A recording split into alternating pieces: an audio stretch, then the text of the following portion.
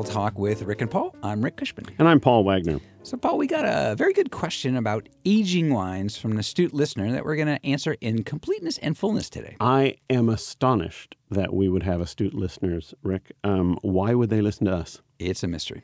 Total mystery. You know what else is a mystery? Yes, knowing how long a wine will age. Exactly. See, I got that right. Yep, you did. Congratulations. So today we're going to talk about what we do know about aging wine. And plus, with summer wine tasting season coming, listeners ask about what to wear when they go wine tasting, whether wineries will let you bring food, and what regions won't be so crowded. Good. Our horrible wine writing is focused and useless. And as usual, Paul, we're going to be making fun of wine snobs. Excellent. Couple of reminders yet again. We are still here at Capital Public Radio's podcast lamp. Those lovely, lovely people. They should know better, Paul. Recommended podcast. Recommended. Right next to big names. Yeah. Well, their names sometimes are short, but they're important. So thank you, Capital Public Radio. We are also on Napa Broadcasting. Yes, out of Napa Valley College, an institution of higher learning. And yet. Yeah, I'm right. All right. Oh, well. So we're going to start with a question we got from Denise in San Leandro. She asked about aging wine. So let me read what she said. She says, how can you tell how long a wine can age? What makes it age well?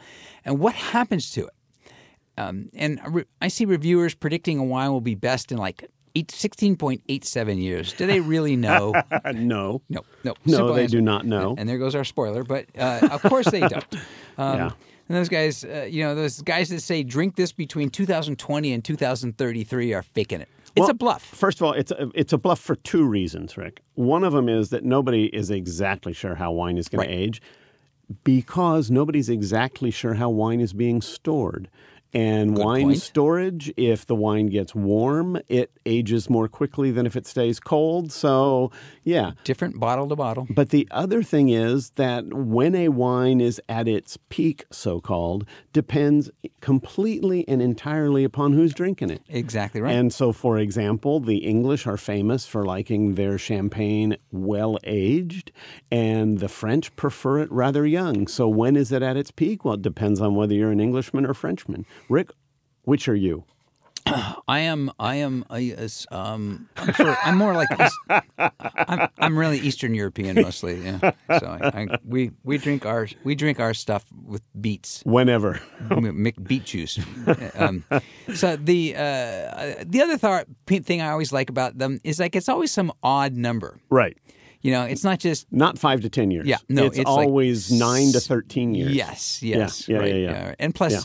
Well, that makes you sound smart. Yeah, and plus they also get the benefit of nobody's going to remember. Nobody's going to remember. 10 years That's right. That's right. Yeah. All right, so let's go through a few of the basics. Good. The first thing that most people really should understand, which is that the vast majority of wines they buy are ready to drink. Are ready to drink. Not only ready to drink, but designed by the winery and the winemaker to be consumed when they are released. Right. So aging them is not going to make them better, and in the opinion of the winemaker, is going to make them worse, not better. Just drink them. Right. So, and we should also say, so when a wine does age, and we're going to talk about why, but when a wine does age, often it's a surprise to people what happens. A lot of folks tend to assume that it's like cooking a sauce longer and longer and that flavors get more intense. Not always. In fact, more delicate. Yes, exactly the opposite. So in fact, here's what happens. The primary fruit, grape flavors, tend to die back a little bit. So if you're a person who likes big, rich, fruity wines,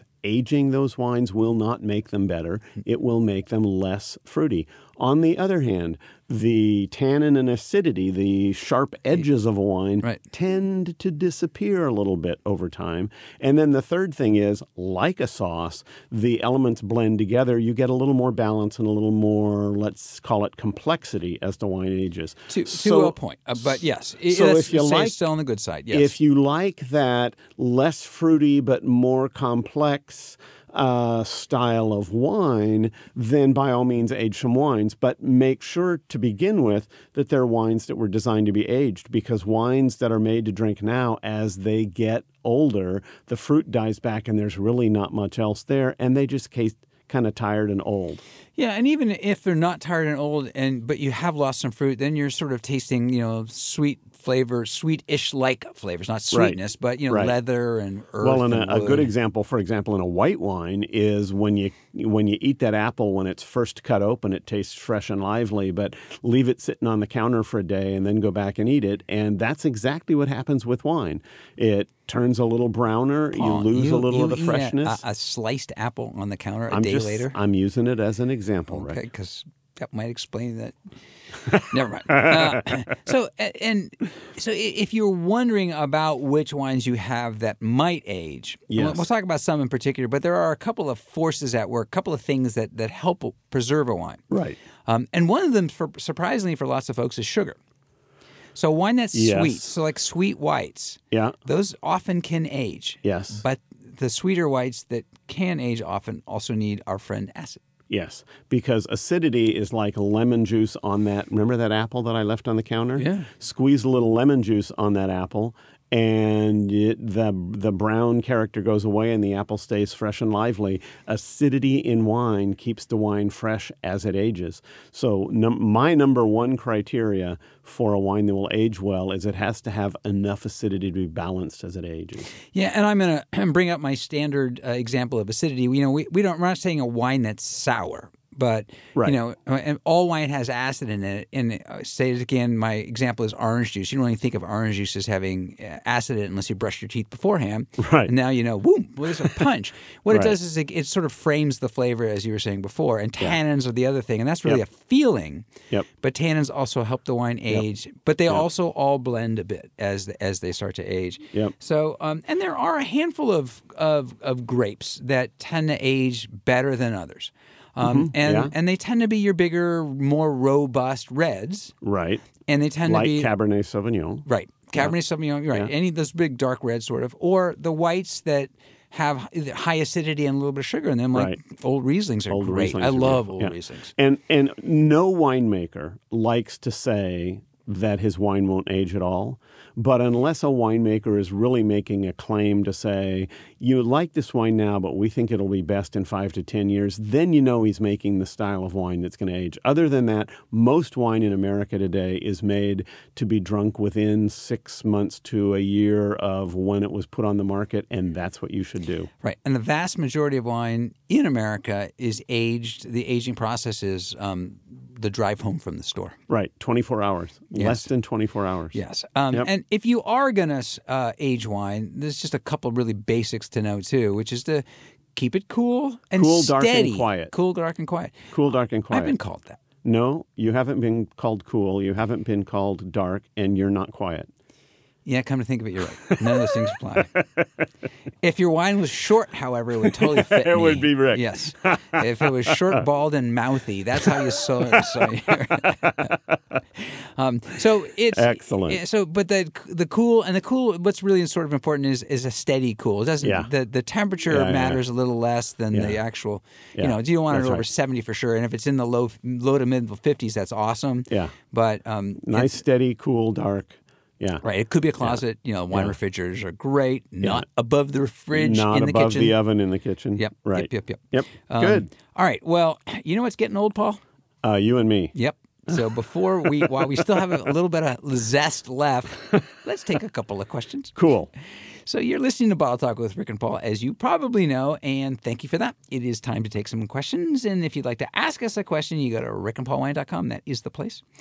And we're also on iTunes. If you're at the website, you can find us there. We are everywhere. Yeah. So this is from Kelly in Tenafly, New Jersey. I'm glad you knew how to pronounce Tenafly. Yeah, actually, a friend. I was back in Tenafly, New Jersey, years ago for a wedding. It's a lovely place, by the way. Cool. In Bergen County, which is the one of the more rural and nicer counties there.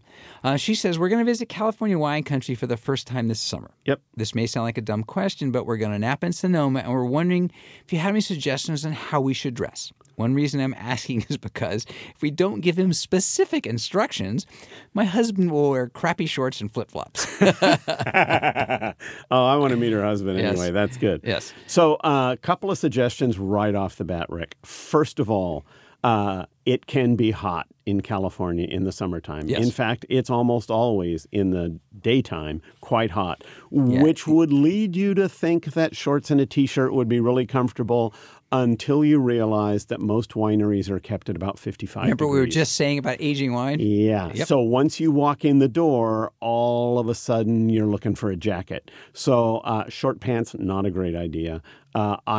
Layers, absolutely. Bring along a light sweater or something, because if you're in a tasting room and it's cool, or they offer to take you into the cellar, it's going to be chilly. Yes, and the cellar is going to be 58 degrees or less. And Yes. it's going to be chilly in there, and you're going to be looking for something to wrap around your shoulders there. Yeah, and I would say though, don't worry, don't worry about how dressy or undressy. That's Napa has its places that can be kind of people dress fancy, Nobody wears a tie. but nobody wears a tie. Ever. Lots of And- people do wear shorts. It's pretty cash. It's pretty casual, and a sports jacket is probably too much to stop into most tasting I rooms. would say it's too much in the U.S. In Bordeaux, of course, you have to wear. That's a whole different world. Yeah. The other thing to think about too is that you're probably going to do a lot of walking. You'll probably go on a tour. You might go out in the vineyards. So if you are thinking about going on a tour for women, maybe the spiked heels aren't the thing. No. You want comfy shoes, Yep, because you're comfy going to be shoes. in a tasting room. Chances are you're going to be standing in one place for 45 minutes or so while you're tasting wine. And speaking of tasting, Rick, how's your spitting coming along? Well, I've managed to miss my shoes now and then. Okay, good. So, Because that, of course, is the other thing. Yep. When you are tasting wine, easy for you to say, specifically, if you're spitting or you're standing next to Rick, you'll want to wear some darker colors because not all the wine makes it into the spittoon. I tell you, it's and just or you might spill or something. Yeah. This is going to be a lot of wine poured. You're going to be drinking a lot of wine that has color in it. And as your mom and dad said when you started driving when you were 16, honey, I trust you completely. I just don't trust those other people.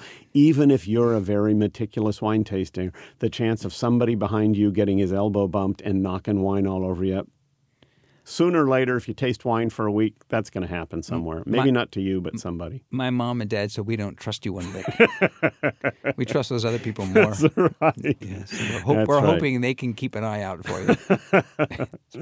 Our next one is from David and Davis. So I hope that answers the question. No flip-flops. No flip-flops. Yeah, flip-flops are a bad idea for a couple of reasons. And you are actually, if you're going to go inside a winery, these are working places. Yeah. There's big stuff floating around. And bottling lines there theoretically could be broken glass and other things. Just wear a decent pair of shoes. Yep. And particularly, they might want to take you out into the vineyard a little bit, walking around in the dirt clods. Flip-flops, not a good idea. And it is fun going out in the vineyards, by the way. So, all right. Next one is from David and Davis.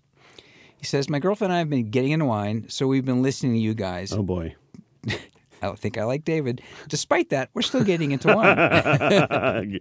Good for you, David. You guys talk a lot about eating when you go wine tasting, so we're wondering if wineries let you bring in your own food. What a great question, because they really should and they never do. Yeah. Well, it depends on the place. Some places more than others. They might let you bring in crackers, but if you walk in with the full picnic lunch, and you walk up to the tasting bar and you unwrap your picnic lunch, that's not going to happen. Some wineries provide tasting crackers, or some of them, I know Robert Sinsky over in Napa offers a little tidbits that are paired up with each one of the wines so that you get a sense of that.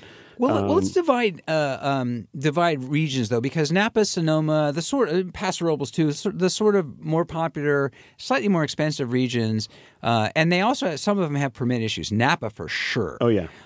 So that you can't bring in food. Right, and they can't serve you food. But there are lots of places, especially the smaller wine regions, where if you buy a bottle of wine, they'll love to have you bring your own food in. Right, now that's a picnic. But what I'm thinking, David, is just talking about walking into the tasting room.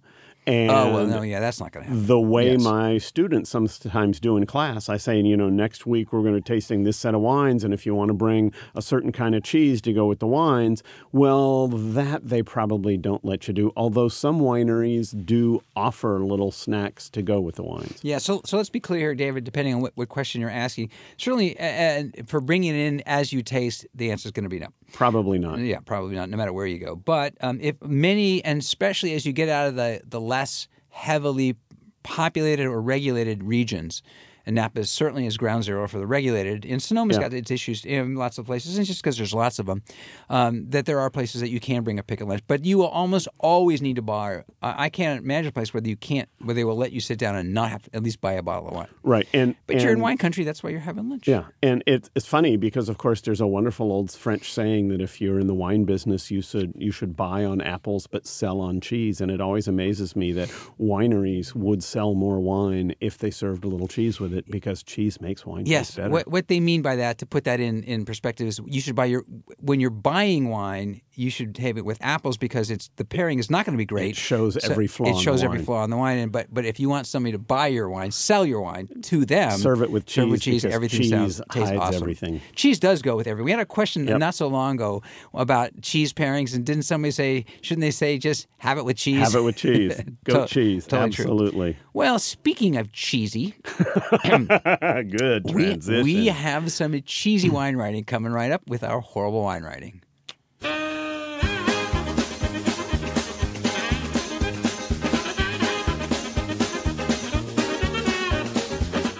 All right, so we have some really, really bad wine ready for you today. Okay, let me start here. The name removed so we don't get sued winery has received rave reviews for their wines ever since they were established in 2014. Exhibiting poise, dexterity, and focus, this vintage is an opulent celebration of Australian Shiraz with copious lingering fruit. So we know exactly how that wine tastes then, don't we? Well, I'm thinking that with poise, dexterity, and focus, this person should be playing basketball. Yes. It's a model. I think this wine is a model. Yeah, it could be. But I love that ever since they were established in 2014. That's right. So they're all of 4 years old. Yes. If we give them credit for this vintage already. Yes. Yeah. But they've been getting rave reviews. All right. So mine is also a braggadocious one, and it's really long, and I'm not going to read the whole thing. But in all this long wine, there's still nothing that actually helps you understand whether you want to buy it. But let me just give you a couple of pieces of it.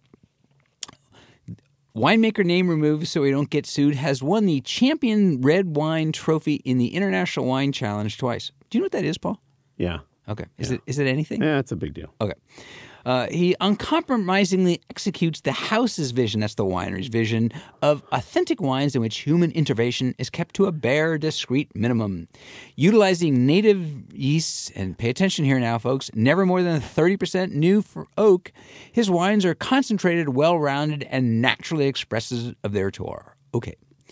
And he goes on to talk about where it's from, blah, blah, blah. And then we get this long description of how the wine was made. Right. Including things like destemmed but not crushed, gravity-fed, macerated, a little... Environmentally, blah, blah, blah. pest management. Yes. Yeah, maceration lasted a total of 24 days, including 1 week of cold maceration for men. Yep. Who cares? All right, but this is the part that I like. The wine aged on lees for 16 months with no racking, using a proportion of 40% new French oak. Wait. It just said earlier that he doesn't use ever more than 30%. So this guy must not be good with math. He thinks 40 is less than 30. 40 is less than 30. Yes. No wonder his wines taste good. Yes. Yeah. Here's the only description, but this is the part I like. The Wine Spectator scored this one 92 points, best from 2020 through 2033. Well, yeah, and so there is not, years. In fact, a single tasting note on the wine. Right. All you are told is how it's made, nothing about what it tastes like. This is a Pinot Noir, by the way. Yeah, I guess that part. And so it's going to age for a while, according to them. Okay. This is completely... The only tasting note is a very delicate touch of oak to the wine. Yep. Unless he's talking about generally his wines are concentrated and well-rounded. But I don't trust it for a bit because his math is bad. I also like that he says they were in oak barrels that had been toasted at low temperatures for a long time. That's sort of counterproductive. How do you toast something at a low temperature? Yes. I think that's called leaving it alone. You just leave it out on your counter. Yes, and watch nothing happen. All right. Well, continuing our tradition of nothing happening, we're going back to some questions. Good. All right. This is from Daniela. That's I'm sure how she pronounces it. Yeah. Daniela in Sacramento. So this is back to some wine tasting question. This is a good question, too. What Northern California places won't be so crowded to go wine tasting this summer? Last August, we were in Napa, which was great until about 2 p.m. everywhere. pretty good. So Daniela has already hit upon the first secret to wine tasting. Go early. Go early. Yep. Yeah. And the second secret is go during the week. Well, there's that too. So right off the bat, if you go during the week and you go early, you're not going to have the same kind of crowds. Then she wants to know, where could she go where it would... I know. Okay, you say, Rick. I know because I know this to be very, very, and it's actually an issue for these folks, which is the California foothills. Yep. They are, for some reason, people don't think of wine tasting up there during the summer. They do in the fall. Yep. But boy, the counties up here, El Dorado, Amador, Yep. Go up a little farther north, Nevada County, Placer County, down south, Calaveras. Some great wines, Calaveras has the Murphy's, which is the town, and that does get busy. Yeah. But if you walk into tasting rooms in the summer in the Sierra foothills, they'll hug you. I have another suggestion, which is, even if you want to go to Napa, the challenge for most people is they see that there are a certain number of wineries that are open to the public, and then the rest are open by appointment only. Right. And all you have to do is call them. Yep. And tell them, when can I come when it won't be crowded? They'll tell you. But you can visit wineries. Anything that's not on the main drag, anything that's not open all the time to the public, will have fewer people. And if you call ahead and make a few reservations, folks will be very, very friendly. Yeah, and actually one of the secrets to Napa, and it's a little bit true of Sonoma too, although Sonoma's slightly configured a little different. And if I think about this with Paso, it sort of works this way too. So with Napa, if you start in the north, start at the top and work your way down south, Yep. because everybody's coming up from the Bay Area or from Right. Sacramento, they're coming into Yep. the south. In Yep. places like Paso Robles, if you're in southern, is that everybody starts, in close to the Highway 101, Yeah. and they go west or Yeah, east. So Yeah. go to the edges and then work head your way in the towards middle. end. Yep. Great idea. Yep. Yep. Okay, this one is from Rick, I just want to point out, we actually had a good answer to that question. Dylan, would you write that down, please? Rick and Paul had a real answer. This is a monumental show. We deserve a gold star. That's right. All right. This is from Cesar in West Hollywood. Mm-hmm. It's a good question, too. Is it okay to use foil cutters to open a bottle? A friend who's a bit on the snooty side told me it was a mistake when I used mine. I know why. Because his friend was snooty? No, because the foil cutters that they sell you with the little cork pullers, in general, they cut the foil at the top of the bottle rather than below that first lip. And technically, if you're an official sommelier, you're supposed to cut it below the lip. No, can't do that. Yeah. So that's why he says you shouldn't use those. Now, you know what? If you're going to open the bottle, I know lots of people, the way they open the bottle. Rick, I've seen you do this. Just pull the capsule right off the bottle. Yeah, So not even worry about it. It actually is an easy way to get that thing open, especially if you're having a bottle of wine in your house and you don't want to mess. Yeah. The other thing too is to slice up that just slice up the capsule. The whole side of the capsule comes up really super easy. Right. The other foil side cutters, of that is it isn't a good idea to try to gnaw the cork out with your teeth. That you really want to use a cork puller for that. Oh, I know, Rick. That explains that right molar that was you. really sore. Okay, I'm going to remember that. The argument against the foil cutters is that one of the things that happens is you don't want any foil left around the rim. The wine they will drip a little more if you right. cut them there. Right. Yeah. But it depends, and frankly, in many cases, let's not stand on ceremony. Get that puppy open and drink it, whatever Besides, works. By the time you're onto your second bottle, you're going to be lying down. Sometimes I just ceremony. whack it on the table and just hope the shards of glass don't come out. That's right. But Cesar, don't let your friend bully you on that one. Okay, well, we've sort of answered two questions today. This is like a red letter day. This is a red letter So day. I think we should get out of this show before we quick before we do anything stupid. All right, so that is another round of Bottle Talk with Rick and Paul. Our producer is Matt Bassini. Thank you again, Matt. Our associate producer is Jeremy Marin. Thank you to Capital Public Radio for letting us use their studios and for putting us on their podcast lineup. And don't forget, go to rickandpaulwine.com to ask us a question. And if you learned anything today, we hope it's that old is beautiful, if you're Paul. Hey. With wines, it's really across the board. I'm Rick Cushman. And I'm Paul Wagner. Remember, the best wines are the ones you drink with friends. Or with us. Especially us.